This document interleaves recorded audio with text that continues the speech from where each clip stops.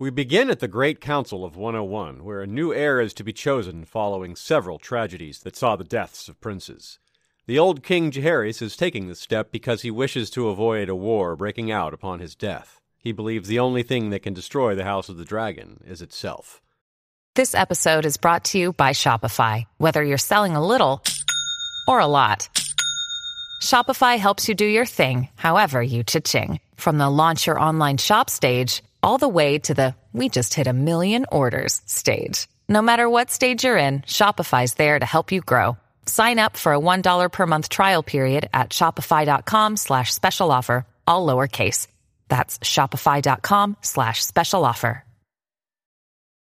Families have a lot going on. Let Ollie help manage the mental load with new cognitive help supplements for everyone 4 and up, like delicious Lolly Focus Pops or Lolly Mellow Pops for kids. And for parents, try 3 new Brainy Chews to help you focus, chill out, or get energized. Find these cognitive health buddies for the whole fam at ollie.com. That's OLLY.com. These statements have not been evaluated by the Food and Drug Administration. This product is not intended to diagnose, treat, cure, or prevent any disease. The king does die 2 years after the council, which chose Viserys, his grandson. Viserys ascends peacefully, and we fast forward to 9 years into his reign, for a total of 11 years after the Great Council. That makes it 112 years after the conquest, or 112 AC for short, and 172 years before Daenerys, which we can go ahead and call BD for short. 10 adult dragons are said to be in the power of House Targaryen at the time of the council, with more coming as hatchlings were not uncommon in this era. But by the time of Daenerys, all those dragons will have been gone for 130 years. According to Fire and Blood, all the dragons, young and old, will be dead a mere 53 years after the Great Council of 101. That's the year 154 AC, or 130 BD. Only eggs will remain, and many attempts to hatch them will be made from Egg to the Mad King, but none will succeed until Dany. Without the dragons, the old king's fear will be realized many years later, when the Targaryens lose the throne to Robert Baratheon and friends. So we can see that, despite foreseeing the danger, he did not or could not prevent it. Neither, it seems, will his descendants. In fact, they'll do the majority of the damage, and this is their story. But not only their story, as events will slowly involve more and more of Westeros and places beyond. One of the places beyond is mentioned very early on by Lord Corlys Velaryon, a man who knows a lot about places beyond. He was once a great explorer of the world, and is now the Master of Ships, a title held exclusively by his family to this point in history. His concern is the Stepstones, the island chain between Dorne and Essos. While holding no direct source of wealth, they can choke off shipping to the entire east coast of Westeros, not to mention the west coast of Essos. The islands are usually held by ever-shifting gangs of pirates and the occasional pirate king a la Salador San and some of his ancestors, but the current threat is much greater than pirates. Instead, the free cities of Lys, Tyrosh, and Myr have allied and deployed Craghast Crabfeeder to conquer it. Lord Corlys believes that they'll be a much greater problem than mere pirates. Yet no one else on the small council seems terribly concerned. They're more interested in the upcoming tourney, and the king himself is thinking of the birth of his child most of all, whom he is convinced is a son.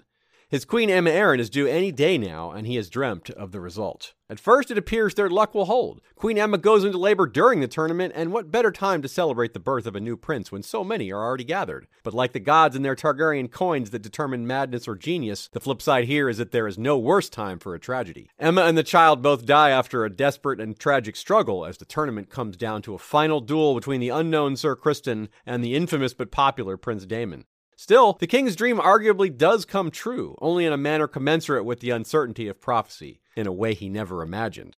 A son was born, and they named him after Viserys and Daemon's own father Baelon. The infant Prince Baelon was briefly the heir. There were ringing swords and splintering shields, and thundering hooves as well. The dragons did roar at the funeral, at the tourney when Daemon exclaimed his victory prematurely, believing he had beaten Ser Criston, and as he left on his dragon Caraxes, who roared when Rhaenyra ascended to Princess of Dragonstone and heir to the throne. In Viserys' dream, they all roared as one, however, and these are separate occasions. Perhaps it is meant to signify their mourning as one, or perhaps the dream has yet to pass.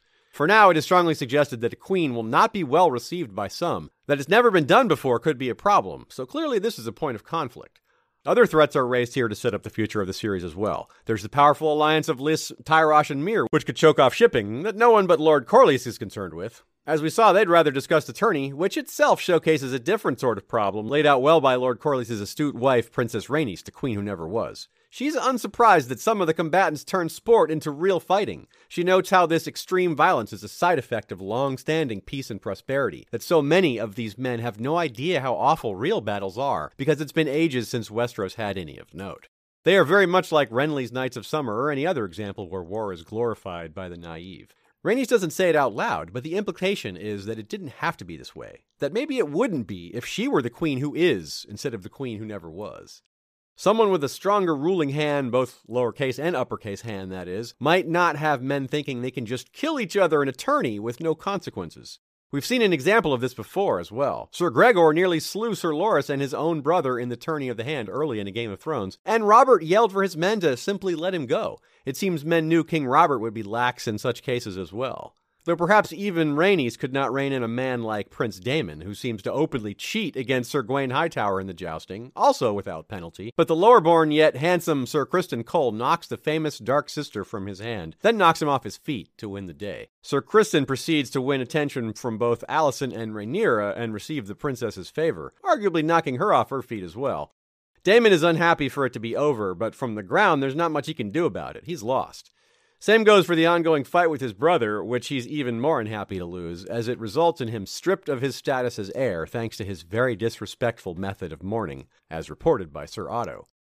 Daemon doesn't seem like the type to take his loss of status lying down. In fact, he went flying up with Mysaria, who doesn't seem like the best influence, so he or they are likely a threat to peace. Earlier we saw him sitting on his brother's throne. Still, he was kind to Rhaenyra, whom he brought a gift of Valyrian steel to, and to his brother at the funeral itself. And by the same token, or Targaryen coin if you prefer, Daemon seems right about Hand of the King Sir Otto, who has sent his own daughter Alicent to the grieving Viserys with an eye on them establishing a connection. If you think that means he wants her to become the new queen one day, maybe even have kids with the king, you're on the right track. That clearly makes him a threat as well. This threat is magnified by the seemingly strong bond between Otto's daughter Alicent and Rhaenyra. Best friends in a similar position and age, their lives are set to change quickly given the events of this first episode. There's conflict in Alicent's face as she helps her friend prepare for the ceremony where she'll be named heir. Despite her youth, Alicent seems to sense that what her father is doing is quite dangerous for them all, not to mention a threat to their friendship. So it seems that many of these conflicts are far from straightforward, complicated by existing friendships and bonds of family. But the most surprising threat of all, one that is surely not simple or straightforward, but definitely related to family, is the one revealed to Rhaenyra at the end of the episode. As they bask in the presence of the skull of Balerion the Black Dread, once ridden by Aegon the Conqueror, Maegor the Cruel, and Viserys himself, albeit briefly, he speaks of their secret responsibility delivered via prophetic dream over a century ago. Though he is in mourning for the loss of his wife and child, he doesn't hesitate to pass on this grave knowledge as part of his decision to name her as heir in place of Daemon. But this is no gift. He tells her that sitting the Iron Throne is more dangerous than sitting a dragon. Not just because the Iron Throne bears responsibility for every living soul in Westeros, but because her duty extends to all humanity itself, including those yet to be born. Just as their ancestor Daenys the Dreamer foresaw the doom of Valyria, which destroyed all the dragon-riding families except House Targaryen, Aegon the Conqueror dreamt of what we know to be the White Walkers, the Others, and the Long Night. While grasping the very dagger that will one day slay the Night King, he tells her that Aegon was ambitious, yes, but the unification of Westeros through Dragonflame was justified because of this dream, a dream that we know others have seen in other forms or seen written down. Melisandre and Rhaegar are examples of one, if not both. This heritage of dreams which come true is also why King Viserys took the dream of his son so seriously. That he got it partly wrong is a clue as well, an ominous one or a warning that perhaps they don't fully understand the Song of Ice and Fire either, just as Rhaegar and Melisandre did not. Misunderstandings like this could lead to the sorts of tragedies that will one day end the House of the Dragon. That's our short synopsis. Join History of Westeros on YouTube during the season every Monday at 6 Eastern for a detailed long-form review of each episode, and every 3 p.m. on Saturday as we look ahead to the next episodes while mixing in discussions from the books with guests. If you can't make the live streams, you can watch or listen to the replays anytime afterwards. They'll also be available wherever you consume podcasts. Alongside our House of the Dragon coverage, you'll find that over the last 10 years, we've created hundreds of other episodes about A Song of Ice and Fire, Fire and Blood, Dunk and Egg, and everything else Westeros, Essos, and beyond, past, present, and future.